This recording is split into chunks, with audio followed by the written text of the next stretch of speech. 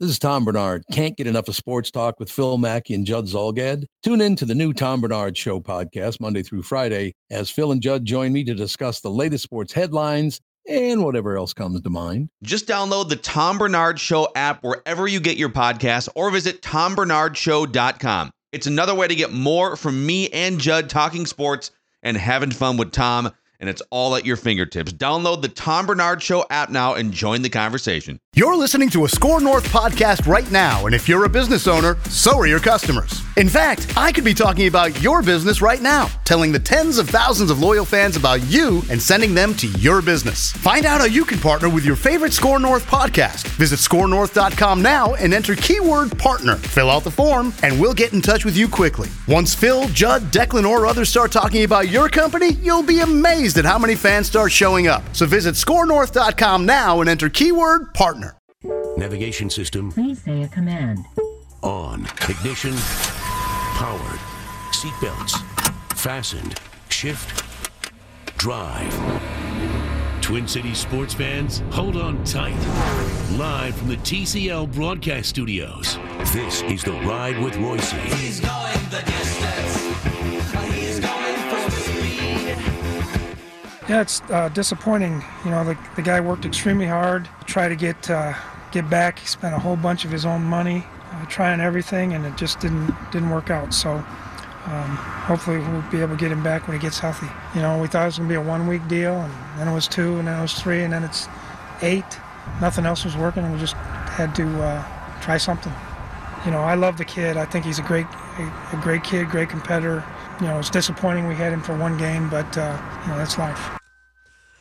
Mike Zimmer out at Winter Park today. A crazy day on the quarterback front. Sam Bradford, who apparently underwent some kind of an arthroscopic surgery down at James Andrews' place in Birmingham on Tuesday, goes on the IR. That means 8 weeks, right? He could only come back for the 16th game, maybe? Or no, because this is week 10. Yeah, so somebody said he could come back for the last game. Playoff. He could come back for the playoff. Just for the playoff? Yes. I thought he could come back for the last game, but whatever the deal is. He goes on IR, and Teddy Bridgewater is back, and Purpleville is going nuts in anticipation. Luckily for Case Keenum, this is a road game, so if he starts off by throwing an interception, he won't have the whole crowd chanting for Teddy like it will be at the Dome. If he can make it through the Rams game next week without the fans booing him off the field, Keenum, then he's got 3 more road games. So he could, we have no idea when Bridgewater, they obviously are telling us Bridgewater's ready to play. Yeah, and he said that Zimmer was asked by a reporter, what's your confidence level? Because he's going to dress on Sunday. What's your confidence level if Case goes down? And he said 100%. Teddy's ready to go. Now, will they have the third quarterback active? Today, he did say that they would just probably have the 2 quarterbacks active. Okay. And there's no longer the deal where you can have a third guy and play him if the other 2 get hurt, right? No, they changed that rule. Yeah, you got to have him on there. So anyway, here's the deal, boys. We have Matthew Collar coming up at about 4:40. We got Chip coming up at 4:15. We have Jess Myers here for the hockey half hour. And don't forget about Herm. We have Herm at 5:15. So you guys are basically useless today. Yep. So I want your deep thoughts here on the Vikings quarterback situation. We'll start with you, Manny. This is your chance. We got about 6 minutes here for you guys to give us your deep thoughts on the quarterback situation. Manny's 4 deep thoughts on Teddy Bridgewater and the Vikings quarterback situation. Well, I think they're doing the right thing by having Keenum start Sunday.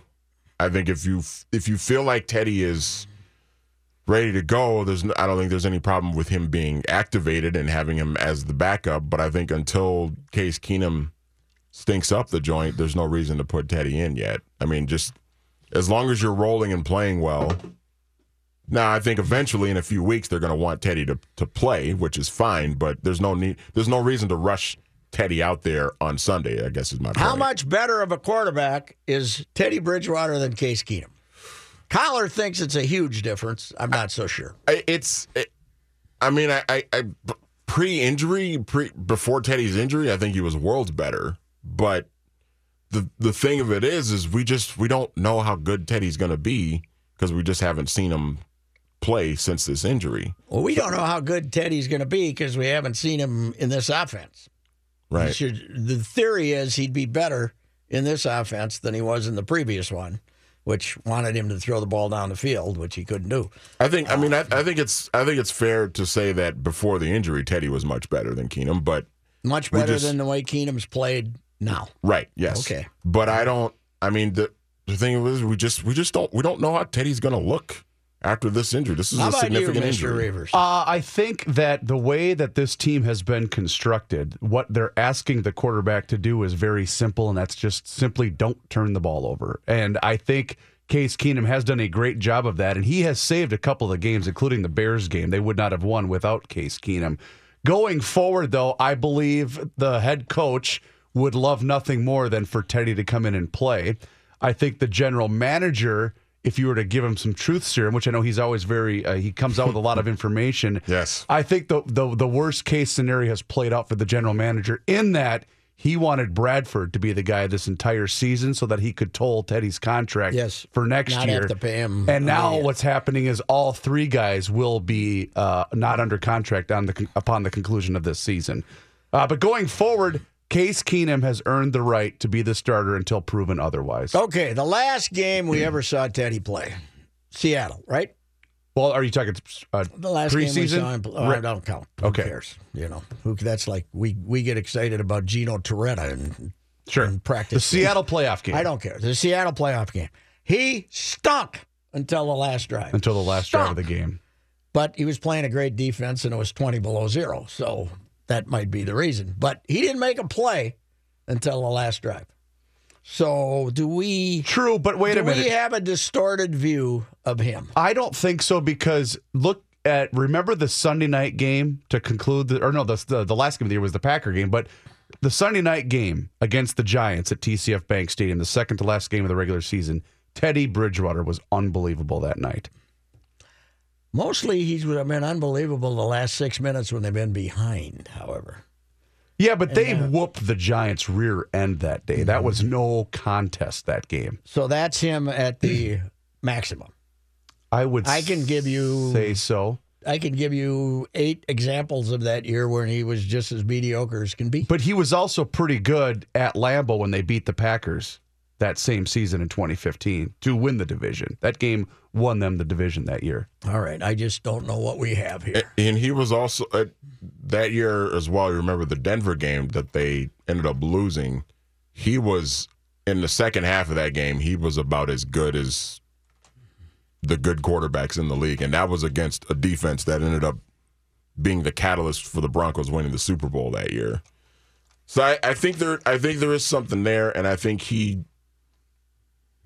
before the injury, and again, I keep harping on before the injury, I thought he was fine. But the problem is we're all kind of assuming that he's going to be the same Teddy Bridgewater, and we just don't know yet. We just because we haven't seen him. I don't want him to be the same Teddy Bridgewater. I want him to be a better Teddy Bridgewater. The last 3 games of the 2015 campaign, the last game of the year was at Green Bay when the Vikings won 20-13. I thought Teddy was pretty good, upon my memory. They beat the Giants the week before that 49-17, and Teddy was phenomenal. The week before that, in week 15, they beat the Bears at TCF Bank Stadium 38-17. Okay. So, Bears don't count. Well, but my point is Teddy played pretty well down the stretch before that playoff game to Seattle. Okay. All righty. Well, we'll talk to Collar a little later, who's got Teddy fever, too. Chip Scoggins coming up next.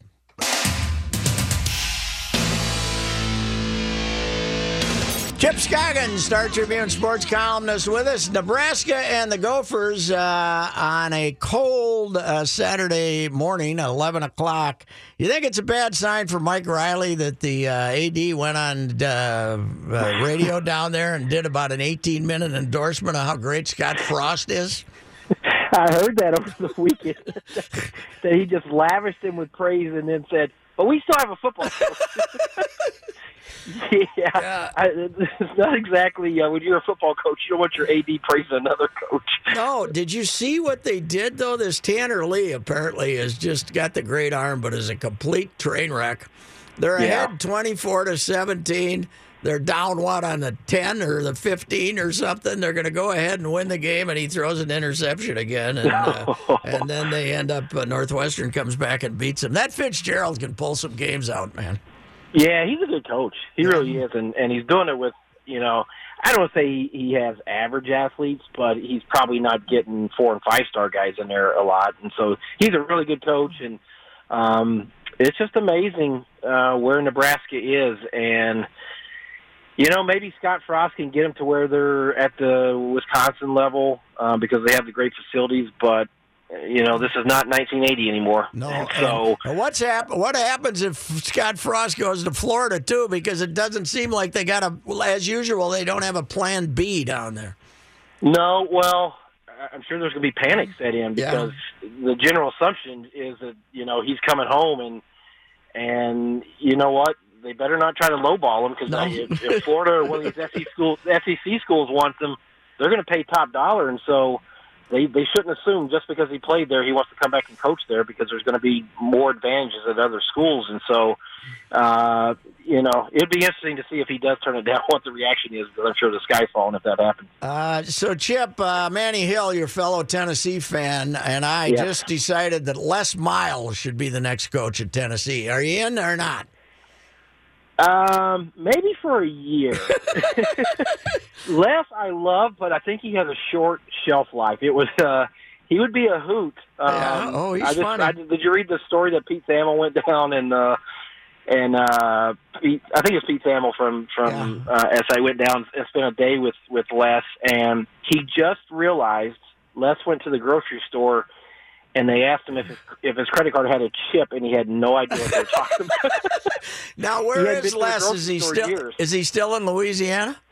Yeah, he's down in New Orleans, and so it sounds like he's just miserable. He'll coach someplace. I don't know where. Yeah, and it's funny. He said he had a couple interviews last year, and he to his own admission that he sort of bombed them, and he didn't interview well, and so.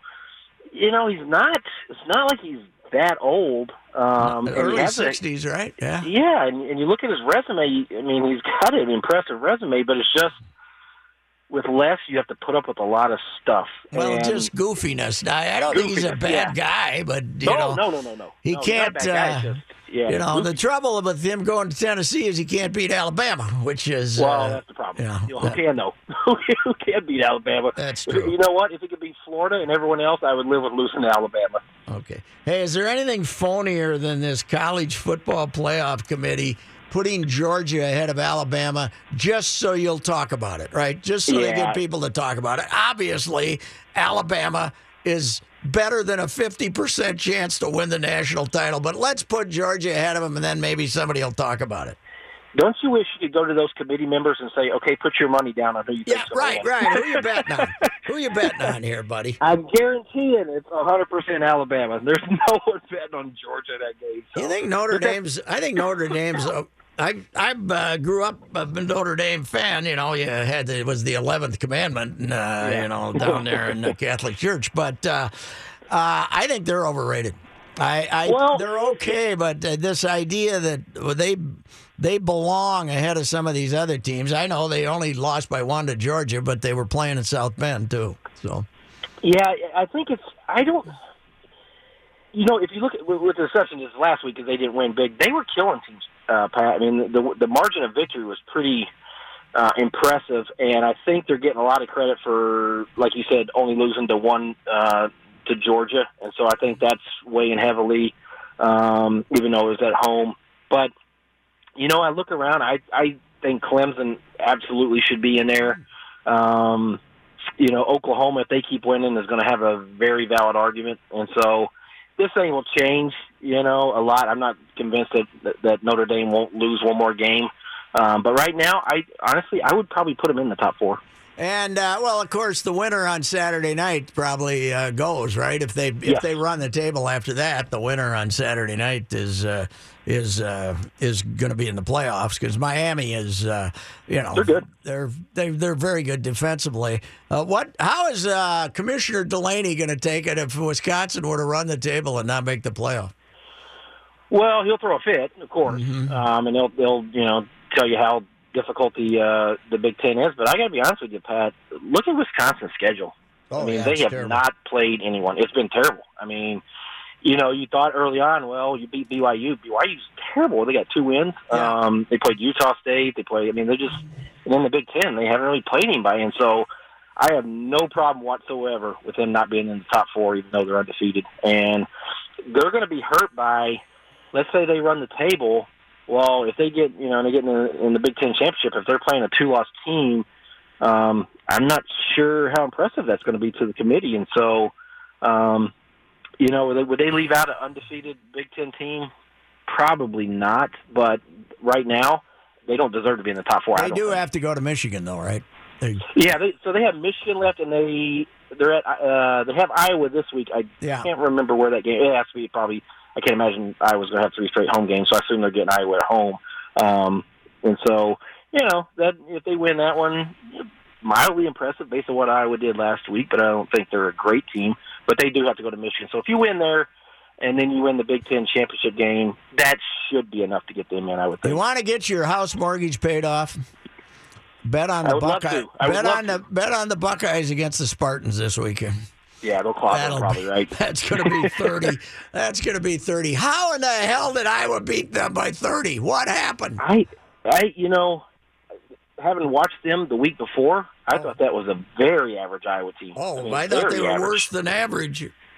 Yeah, and I don't know. I mean, I watched it, and it certainly didn't look like the same Iowa team. And, obviously the final score and the margin, it was one of those games where they just snowballed on them and it just got out of control. But they had to do something to get in that position. And, boy, I don't know. Ohio State, I thought after they won the week before against Penn State, I said, okay, here they go. They're going to run the table and they're going to get in the playoff, and they're cooked now.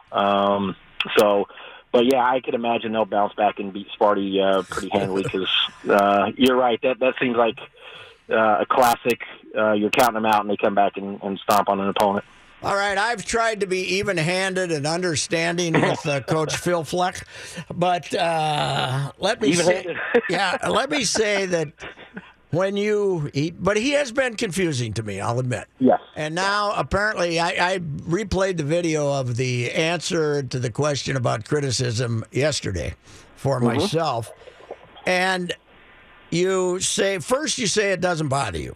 Because and we've said that, he's said that repeatedly because he knows he's not for everybody. But then you say you kept all the letters criticizing you so you could respond to them when you started winning. That tells me he's not telling us the complete truth about his reaction to criticism. To grow, you must fail. Yeah, when a coach tells you something doesn't bother him, it bothers him. That's right. It's funny. I was talking to Patino about this the other day about Twitter and how he gave up Twitter, and he said, in the off season, I read my mentions, and some of it I think is funny. I try not to let it get to me, but it gets to you. Well, doesn't he quit? Is he done forever or just during the season? Yeah, just during the season. Okay, he quits during, and he makes his players quit too during the season. Yeah, right? He said that he just thinks it was funny. He said there's just a lot of trolls out there, so he just thinks it's because kids, high school and college today, they live on social media, and if you're constantly hearing how bad they are or terrible and all that, he just thinks doesn't think it's productive for them, so he makes them all disengage and deactivate it, and so. That's a good idea. That's a good idea. You know what? It's not the worst policy, I don't think. No, it's a damn good idea. It's a social media world. Especially when you got Bug Juice or whatever his name is from New York. What's his name? Fly around and get some juice. Yeah. Have that juice. What's the guy's name from New York? Roll? Jelly Roll or whatever the hell his name is. When you got Bug him, Juice. I'd keep him off Twitter if I was him. Well, especially, if he doesn't get off to a good start, opposing fans are going to find his Twitter Somebody will tease him, and then he might say something. Okay, one last thing, and again, I hate to jump to conclusions, but I understand that there was much made of Patino and Fleck being neighbors. Yeah, they're not neighbors anymore. I just heard Patino move to Edina. I got a hunch. I know why. He didn't want to listen to that every day. Patino... Even the basketball coach had to move out of this guy's way. That's not our culture. That's unacceptable 100%. Yeah. Well, I'm going with my theory that he moved because he couldn't stand to be living next to this guy. So they could be, or they needed a bigger house. Yeah, that could have been. All right. I'm going with my theory, and other people can go with theirs. All right, Chip. Thank you.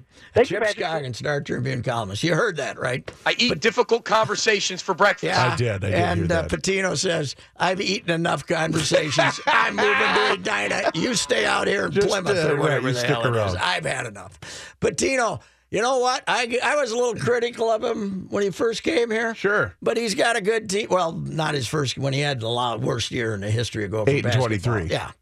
But I'm all in now. Sure. Not because he's going to have a very good team, but because he had the good taste to move away from Fleck's neighborhood. So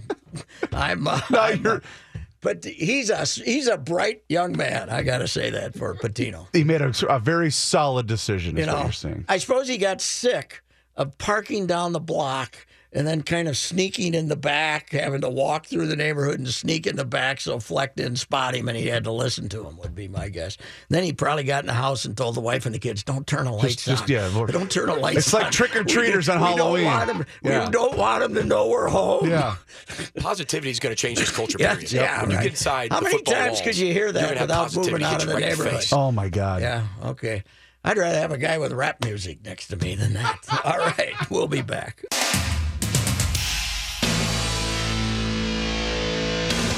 How many times did you play this song in the bars, Johnny? Oh, a few. We did this one on occasion. As much or less than Brown Eyed Girl? Oh, more than this. There was a period in the 70s or probably the 80s where you couldn't play anything else, right? Every 4 songs. I'm not that old, Pat. No, Come on. no. I didn't start playing in the bars till the 80s. Yeah, that's what I mean, the 80s, not the 70s. I meant that's why I changed it to the 80s. I had second thoughts. We did it a few times. All right. What do you got going? This update sponsored by Virgin Mobile. Switching your phone service is simple with Virgin Mobile. Switch online in just minutes. Get unlimited talk, text, and data, plus great deals on iPhone. Shop now at virginmobileus.com. The Vikings officially placing Sam Bradford on injured reserve today to make room for Teddy Bridgewater to come off the physically unable to perform list. PUP list. Bradford was injured week 1 against New Orleans, re-aggravated the knee against the Bears when he tried to play. He has not practiced since and underwent some surgery this week. Bridgewater has been practicing since October 18th, has not been listed on the injury report during that span time. Wild continue on the road tonight. Now, Alex Stalock will not start for the Wild against the Toronto Maple Leafs. He was going to be in goal, but his wife is about to give birth, so he is back in Minnesota. Number 1 goalie Devin Dubnyk will get the start instead. The Wild are in Toronto tonight, then they'll play in Montreal. Should have flown Mom into Toronto. She could have had the baby in Canada, and then the kid would have had dual citizenship. Would have been great. Timberwolves in action on the West Coast tonight. Should be a nice test for the team that's won 5 in a row. They take on Golden State, although for the Warriors, they'll be without Kevin Durant. He is sitting because of a left thigh contusion. He's sitting because they're overconfident and have no respect for us. Former Minneapolis North basketball star Khalid El-Amin has been named an assistant coach at the school. El-Amin helped lead the Polars to 3 straight titles from 1995 to 1997. And then you may remember he played collegiately at Connecticut, helped lead the Huskies to a national title in 1999. He was picked in the second round by the Bulls in the 2000 NBA draft. He played most of his life professionally, though, all over the world for 15 years, winning titles in Croatia, Ukraine, and Turkey. Since returning to Minneapolis, he has stayed close to youth basketball and has his own business, El-Amin Training. He was pretty dang good. Yes, he was. He really was, yeah. All right, Johnny, we got to go because we got Collard reporting on Teddy Bridgewater. Okay. You might add something good. I guess we'll never hear it. Didn't take long for this guy to come to town and become a dedicated Ted head. Matthew Collar. Can't wait to see Teddy Bridgewater back as the Viking quarterback. There's a lot of people who aren't all in on Case. You're as all out on Case as anybody I know, sir. Well, I mean, I think maybe part of that is looking at with clear eyes, I think, Pat, and then studying the film, too, because I mean, if you just look at the win and loss record for Case Keenum, you'd say, wow, he must have been pretty good. But in 5 out of the 7 games, he really hasn't been all that good, and they've had great defensive performances to carry them. I would say he was very good in Chicago, and he was fantastic against Tampa Bay. And in the rest of the games, he has been mediocre at best. And I think the Ravens game would be the one I'd point to, that if Baltimore had any offense at all, that you lose that game. He throws for 188 yards, an interception. He's a very limited quarterback, does not have great accuracy. Sometimes he'll just throw it up for grabs, but for the most part, I think Pat Shurmur's done a great job of covering up a lot of his issues. And then every once in a while, he can make a nice play on the run, like his touchdown pass over in London to Adam Thielen. But for the most part, there's a lot of limitations there. And with Teddy Bridgewater, I mean, he's a first-round quarterback for a reason. He's extremely accurate. He's incredibly good at reading defenses, and I think he overcame a lot of bad circumstances on that offense in 2015 to lead them to a serviceably good defense. People look at yards, but they were 16th in scoring, and they were really running it through Adrian Peterson all the time rather than their passing game, and I thought he actually did a good job, especially when you go back and look at the tape. So if it's me, I'm trying to get Teddy Bridgewater in pretty much as soon as I feel comfortable doing that with his health. Do we have any idea what full health means? I mean, he's healthy enough to play. Do we think he's moving like he should move? I mean, he was okay in there, and he could move around in the pocket a little bit. Keenum's probably more mobile than he is. So what's your view of, you guys probably haven't seen enough of him on the practice field to tell, huh?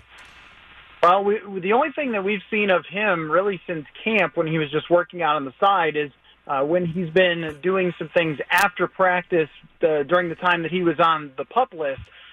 Since then, when he's actually come back to practice, it's closed to the media. And that's what makes it so difficult to figure out. If we could sit there every day and watch his progress, we could tell you how close he might be, but the fact that we're not allowed to be in there during practice makes it a little bit tougher. But I think the key for him really is to be able to take those 2 or 3 quick steps to evade pressure. I mean, if you remember, his left and right tackle were Matt Khalil and T.J. Clemmings in 2015, and he was masterful sometimes at avoiding the rush and finding a way to get rid of the ball. Sometimes it'd be a shovel pass or something like that. And will he be able to do that again? The fact that he'd be coming back to a better offensive line helps, but he still has to make those quick movements to evade the rush, because I think that's part of his value as a quarterback, is that he doesn't have the most rocket arm you've ever seen, but when a guy can extend a play and wait for his receivers or tight ends to get open on the move, I mean, that's a big value. And whether he could do that or not, I think is hard to say, but I also think they wouldn't put him back in there as a starting quarterback if he couldn't make those movements. Did he talk to people today, or did Keenum, or who addressed who was the quarterback who addressed the media? Nobody? The quarterback that addressed the media today was Case Keenum, okay. Though that's a loose term. I mean, he was there, and people were asking him questions, but there didn't not too many headlines came from it. Let's just put it that way. I mean, he had very, very little to say outside of, well, it's just a week-to-week sort of thing, and he said that Bridgewater's been helping him along, which, okay, I guess. And Bridgewater is going Why to would Bridgewater be helping him? He should be helping Bridgewater. Yeah, I guess so, right? Because he's got to come along in a new offense. Yes. But Bridgewater he's been in every meeting and everything from going all the way back to OTA, so he should have a good feel for what Pat Shurmur's doing. But Bridgewater's going to talk tomorrow. What do you, where do you think I never thought he played, let's say, I never thought he played better than C+ as a totality. Certainly not that high as a rookie, maybe as a first-year starter. Maybe in 2000, his 15, I never put him above a C+. You seem to have put him higher than that. I think so, yeah. And a part of my evaluation, too, of Teddy Bridgewater, of where I felt he was, is also the potential that existed there. Because there's a couple of things that he could do at a very high level, and one of them is read defenses and react, go through progressions, things like that, stay cool in the pocket. The other is down the field accuracy, and I don't mean 30, 40, 50 yards down the field, but I mean 15 to 20 yards down the field. He's exceptional, throwing guys open. I mean, this is where you see kind of the men separated from the boys with quarterbacks, where the better quarterbacks, Tom Brady's, Drew Brees', I'm not putting Bridgewater up there, but they can do that. They can have a guy not be open and release the ball to a space where they're going to be and have them catch it. And there's an article that I have where I grabbed a couple of highlights of him doing that, and it was a really impressive level. That's what he did at Louisville, so it's something that he could continue to do, I think, even if he doesn't have his legs back at full strength. For 2015, I think I would have probably given him a B or B+. Because of the offense being Norv Turner's 1992 offense. I think that hurt him. And the weapons, too. I mean, there's passes he's throwing to Rhett Ellison and Michael Pruitt, and Mike Wallace didn't really want to be here. And, I mean, if you're talking about that compared to this situation where you have Diggs and Thielen are both established and a good screen game and things like that, projecting him out, I think he's a franchise quarterback, but I wouldn't put him in the Drew Brees or Tom Brady category. I would feel if Keenum plays decent, they win at Washington, and he's still starting. I don't think I would want to put Keenum through having to face the crowd in the Metrodome. If he throws an incomplete pass to start the game, they'll be booing him and asking for Teddy. Yeah, I think that's probably right. And against the Rams especially, that's a really good team. They have, to me, the best defensive player in the NFL, Aaron Donald, who's just a monster in the middle. I don't care how good your offensive line has been, Aaron Donald is going to find ways to the quarterback. So that's kind of a problem. You're also going to need to score against the Rams.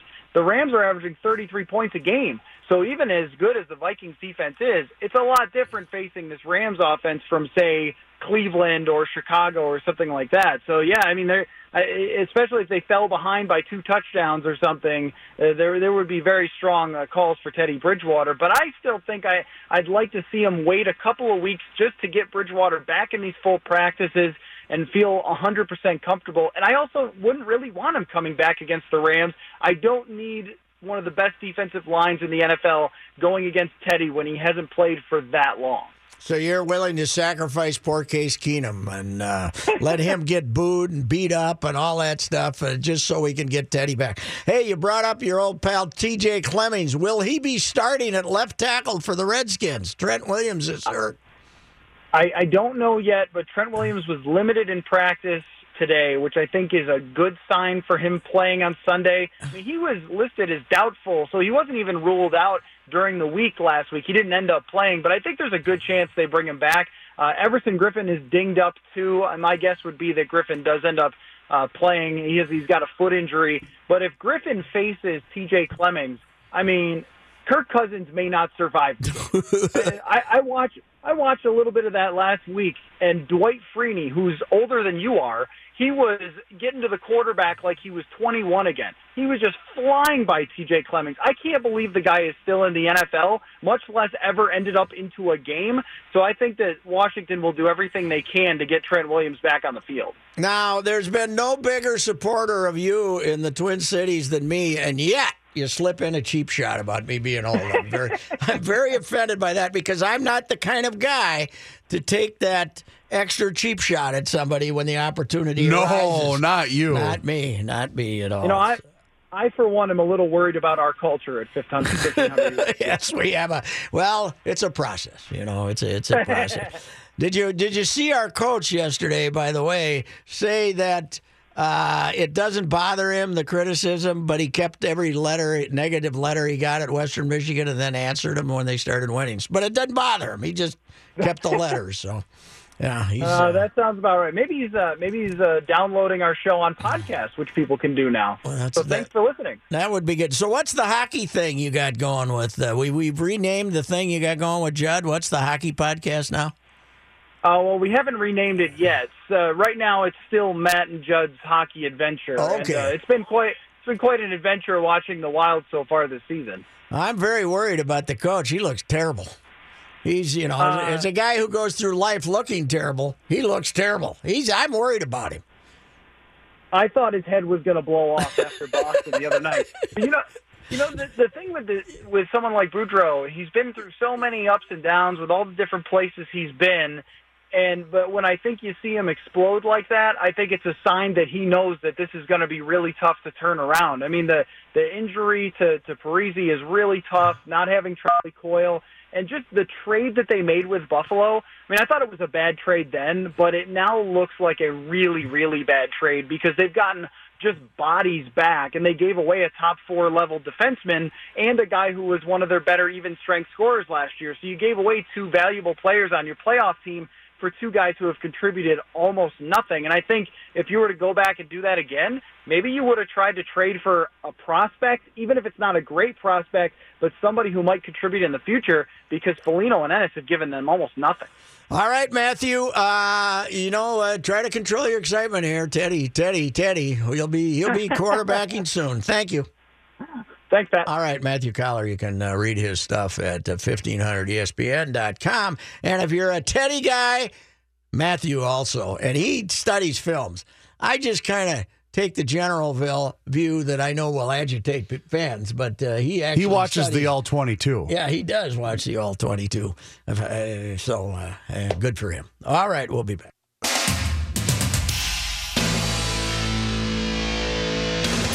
Quiet, please. We'll be on the air. And now, this day in history. Patrick? You kill 2 men, and then we stand around and watch it while they score here. You come to the bench like this. You're looking like this and not standing. Outwork the guys. If you want it, don't just think you want it. Go out and want it. You got 20 minutes. You're down by 1 shot. Surely we can deal with this. That was Coach Boudreau. Oh, my God. That was Coach Boudreau speaking to his Ducks, I believe, yes, when he was disappointed in their performance. Well, on this day in history, November 8th, 1975, thanks to vintage Minnesota hockey for this note, the Minnesota Fighting Saints got rid of 2 of the Carlson brothers, Steve and Jeff. They sent them to the Johnstown Jets. And they called up their number 1 draft choice, Bruce Boudreau. Man. What year you said, 75? 1975. Man. That was his pro debut. He'd been he was a little phenom in junior hockey, the Toronto Marlboros.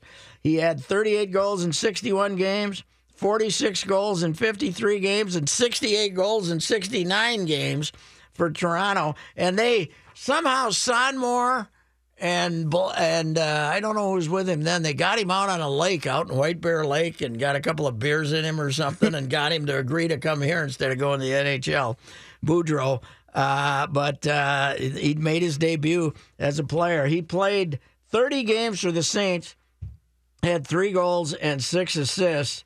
And I'm not sure if I think that was which version of the Saints. I'm not sure, but that was it. By the next year, they'd probably folded. That was one of the Saints. They didn't. The Saints, they'd folded twice. They folded, and then they came back. And then, in fact, Boudreau has on his introductory press conference said, a couple of his checks didn't even clear. Well, that's because he wasn't fast enough.